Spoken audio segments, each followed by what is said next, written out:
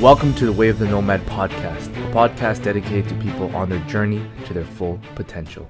What is up, guys? It is Coach DJ, and I'm back again with another Friday Q&A. We're going to be going over three main questions that I have here. Number one is 0-calorie drinks. What are my opinions on it? My opinions on it are not all are made the same, but they are a useful tool. But we'll get into that as well. Secondly, we're going to go over eating a lot before workout, or more importantly, how much should you be eating before workout, how long before, how much, all that fun stuff. We're going to go through that. Again, these are questions that my clients have asked me, and I'm going to go through it with you guys. And then the last one is mind-muscle connection. How do you improve your mind-muscle connection? Why is it important? Okay, so without further ado, let's hop into the topic. So I'm just going to tag some people in the Facebook group. With 0-calorie drinks, guys, I really don't think it's a bad idea, especially if this is especially useful for people that are drinking the full calorie, full sugar drinks. So, you know, again, am I saying that 0-calorie drinks are healthy? I am not saying that, but am I saying that if you are drinking pop and if you are drinking those type of drinks, is the diet option a good option? Absolutely. You know, again, aspartame, there are different sweeteners, aspartame, stevia, there are different, you know, artificial sweeteners, and there's no real scientific evidence that will show that they're going to have some negative health effect on humans. The ones that were tested on mice was debunked. It's really the amount of aspartame it took for it to have negative effects on the mice. When you put it into human studies, it's very far in between. Like, you cannot get that same effect. Now, with that being said, if it's disturbing your gut, if it's, you know, affecting you negatively, then that's a whole different situation. You probably want to avoid 0-calorie drinks that have aspartame or the things that are, you know, upsetting your stomach. But not everybody's gut biome is the same. That means that, you know, if I have that drink, I might be completely fine, whereas somebody else might have an adverse effect. And this is why it's really important to understand that, you know, again, you can even tell somebody to go eat veggies, and for one person it might actually negatively affect their health versus another person, right? If they have allergies, if they have intolerances. But don't want to get into too far into that conversation. I just want to talk more about, you know, are 0-calorie drinks, the ones that have artificial sweeteners, artificial flavoring, are they okay to have? Yes, in moderation. I don't think that it's going to negatively affect your health, especially if you're dieting. I'm drinking them right now. I typically go for water. That's my recommendation. Be happy with drinking water. However, again, if you're the type of person and this is your situation where you're, you know, you constantly usually have something sweet after a meal, during a meal, diet pop is definitely going to be better, in my opinion, than having a full calorie sugary drink that's going to add calories. It's going to pack on more body fat, and again, it's not going to be conducive with, you know, staying in that caloric deficit. So that's where it's going to help. Now, should I tell you to replace your water intake with pop, diet pop? Absolutely not. It's a tool that you should use in moderation. And again, if the circumstances fit your current needs, then yeah, I think it's a great option. Okay, so that's question number one. Now, question two. Eating a lot before workouts. How much should you be eating? What should you be eating? Now, this is a great question. I like this question a lot. Now, when it comes to, you know, eating before a workout, I would say if it's a small to maybe moderate meal, at least an hour.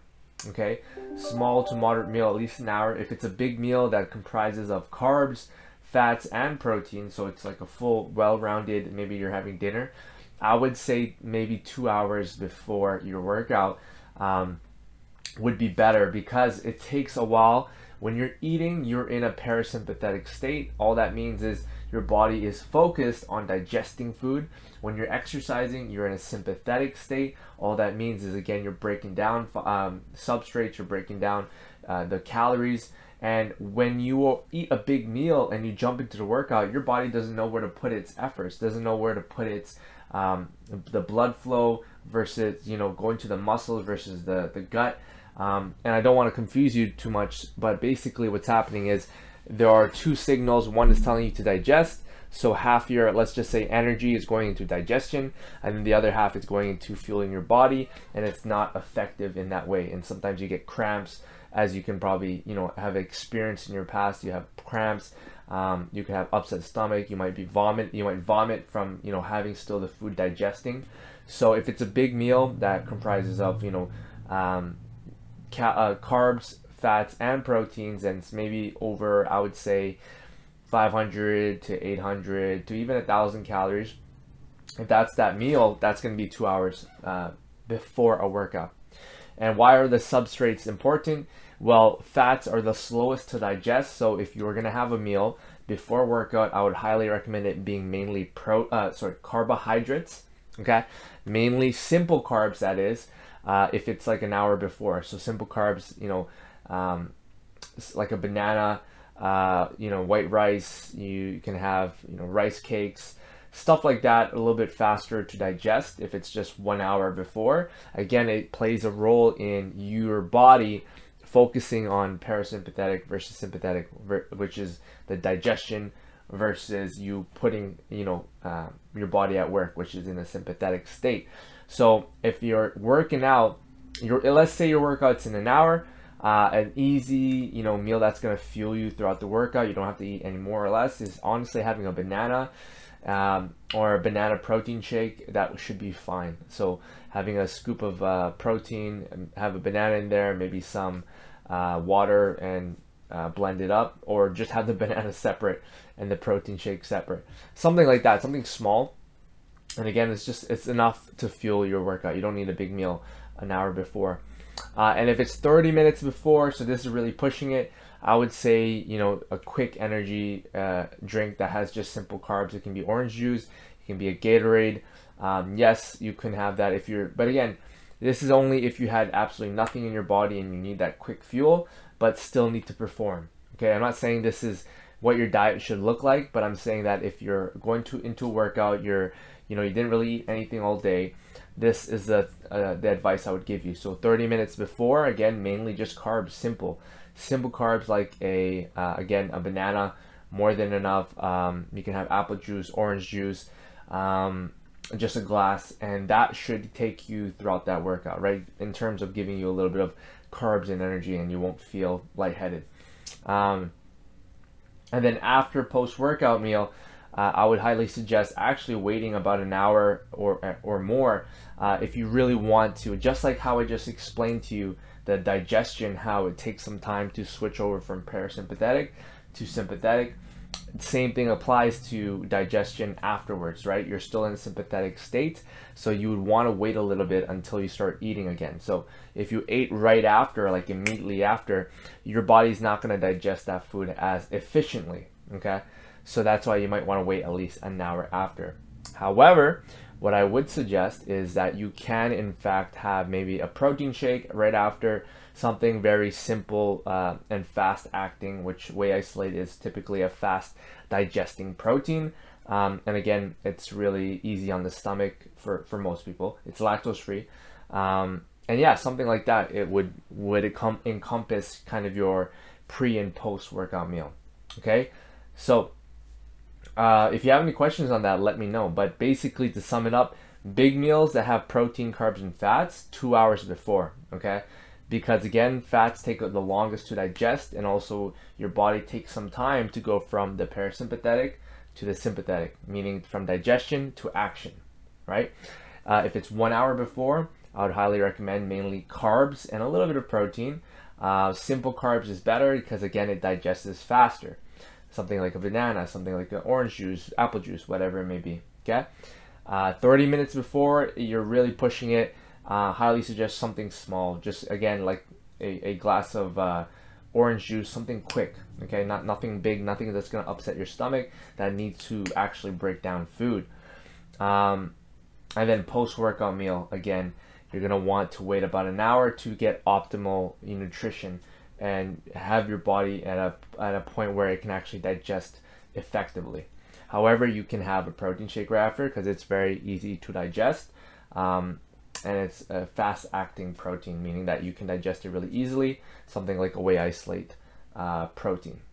Okay, all right, and then the last question, mind-muscle connection. This